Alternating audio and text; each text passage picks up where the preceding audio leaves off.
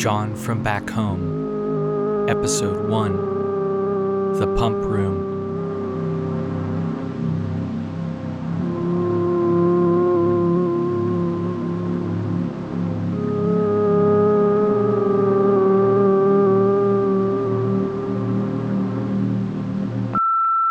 Friday, May 8th, 3:42 p.m.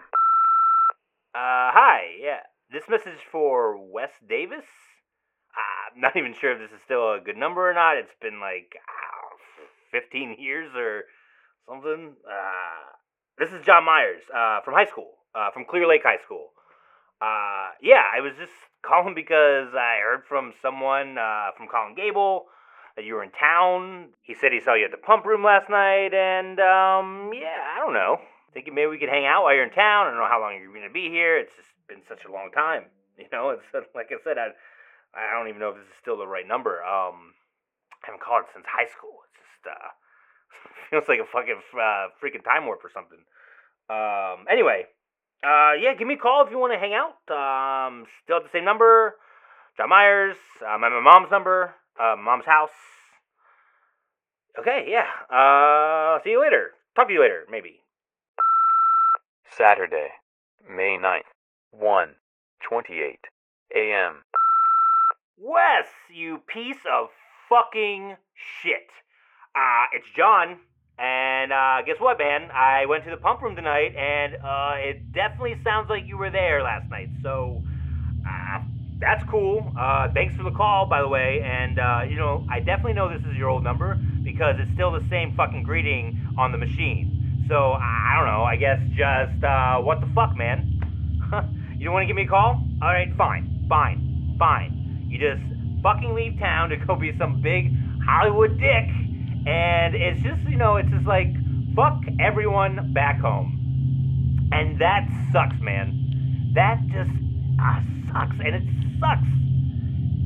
It sucks that you haven't kept in touch, and I don't know, maybe I'm just, you know, maybe I'm just not worth remembering. It's fine. And that's fine.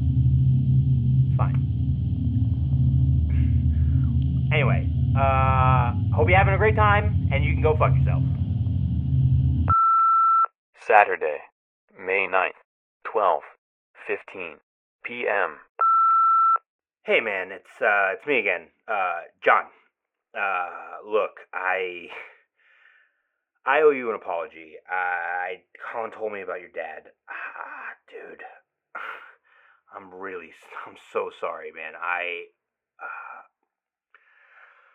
Things have been kind of rough for me lately, and then I started drinking and just jumped to conclusions. And I'm sorry. I just hope you're holding up okay. I don't even know if you're still in town or if you've already had the funeral or anything, but if there's anything I can do, I'd love to help out. Anyway, I don't know what that would be, but I'm here, and you know, if it's any consolation, I do know what you're going through. So, you know, like, you know, my dad died a few years back, and well, you know, I don't know if you do know that or not. I posted it on Facebook when it happened, but you know, I don't even think you're on there anymore. You know, I mean, who is? But anyway, yeah, my dad passed away, and I just know what you're going through. So I'm here to talk about it, not talk about it, whatever, man. Just yeah, just give me a call. I'm around all day. Yeah. So again, I'm so sorry about last night.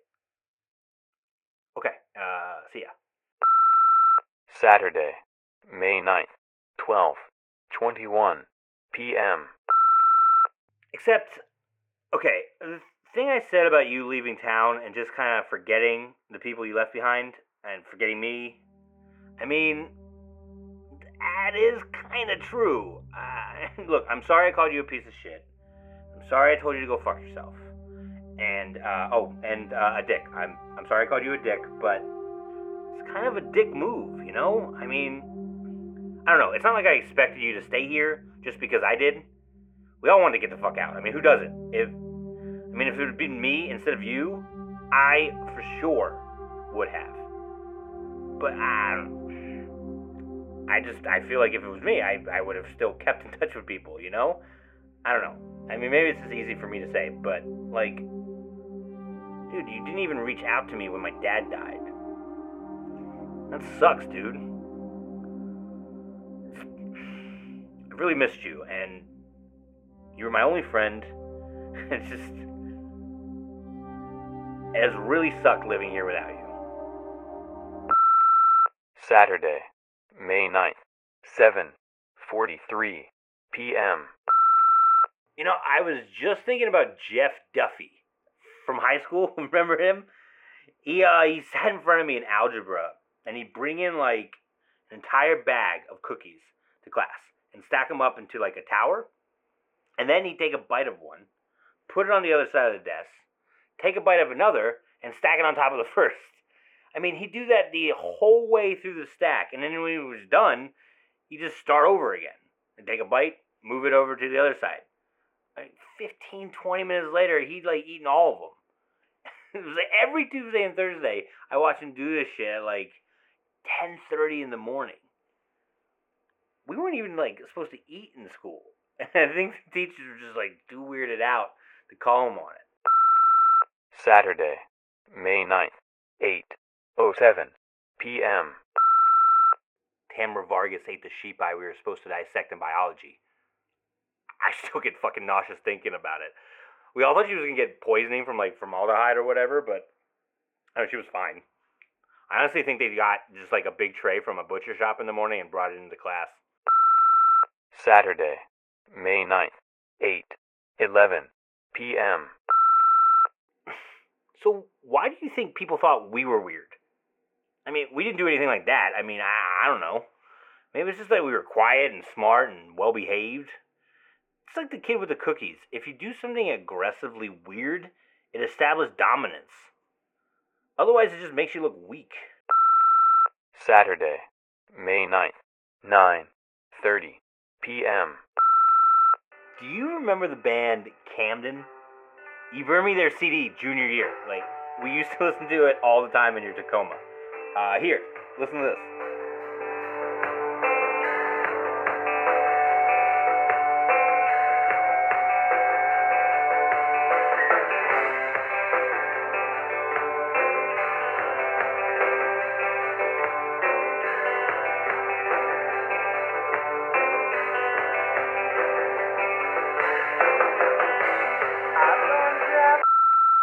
Saturday, May 9th, 10:21 p.m.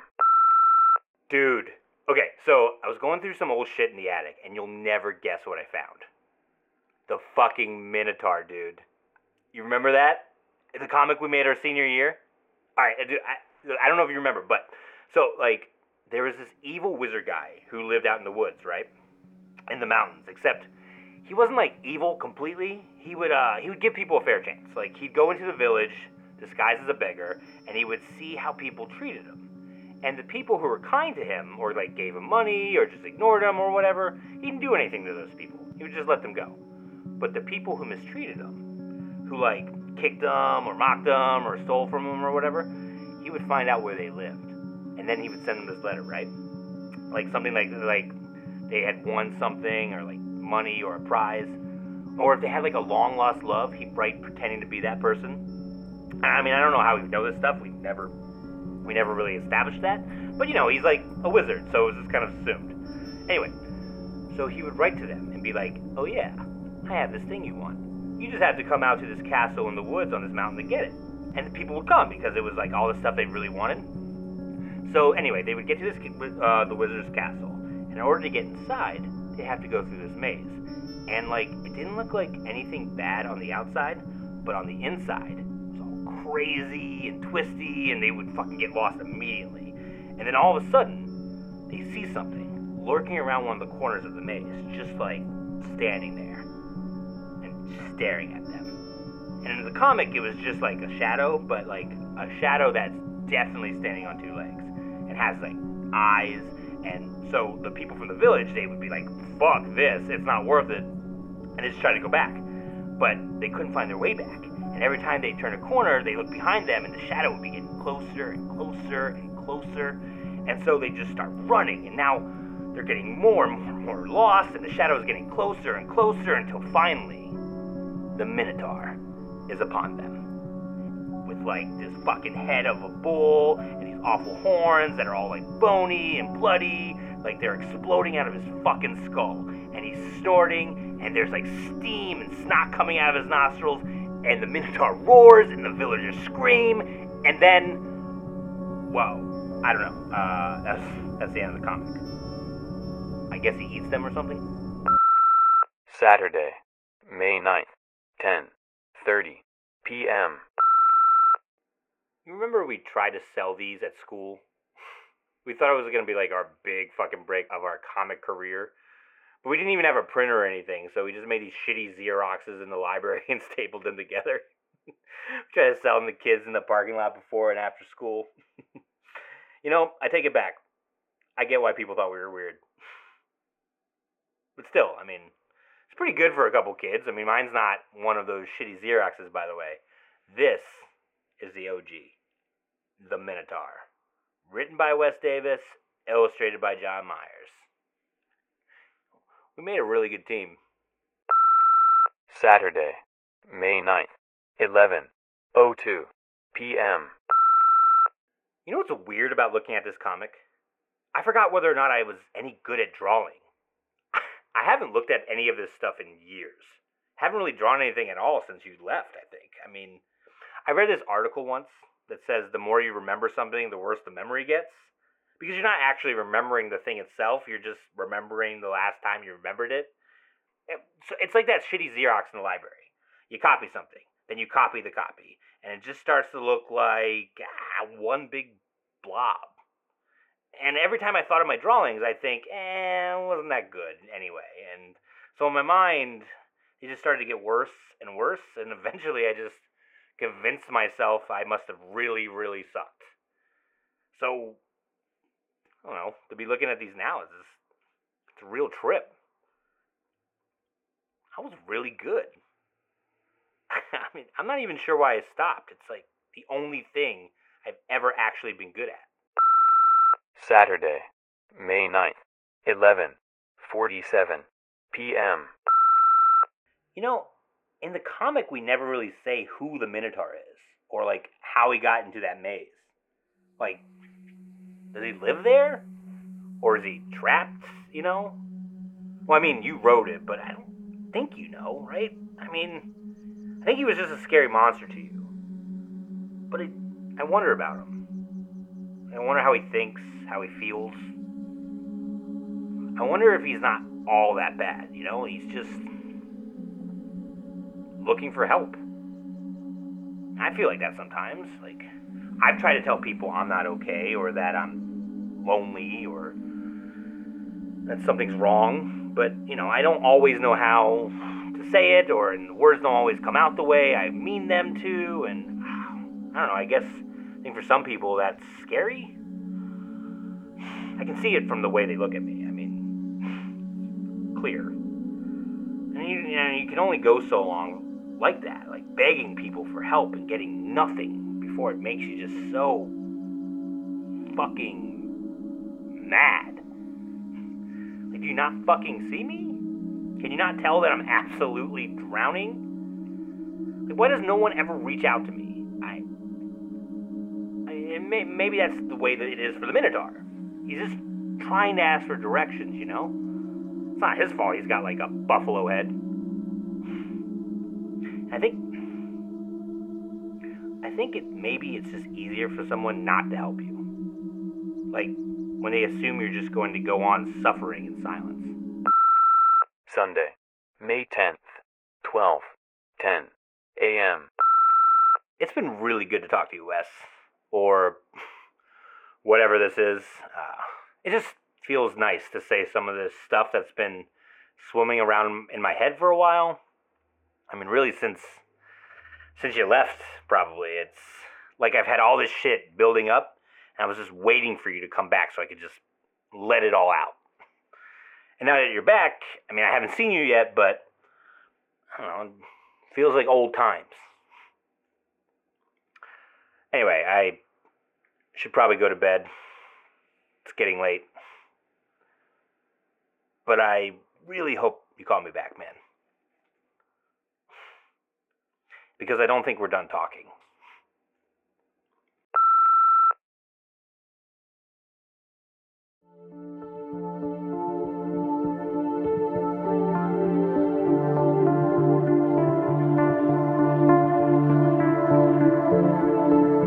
John from Back Home is written and produced by Scott McCary, with Sam Gooley as John. Our artwork is by Alex Crawford.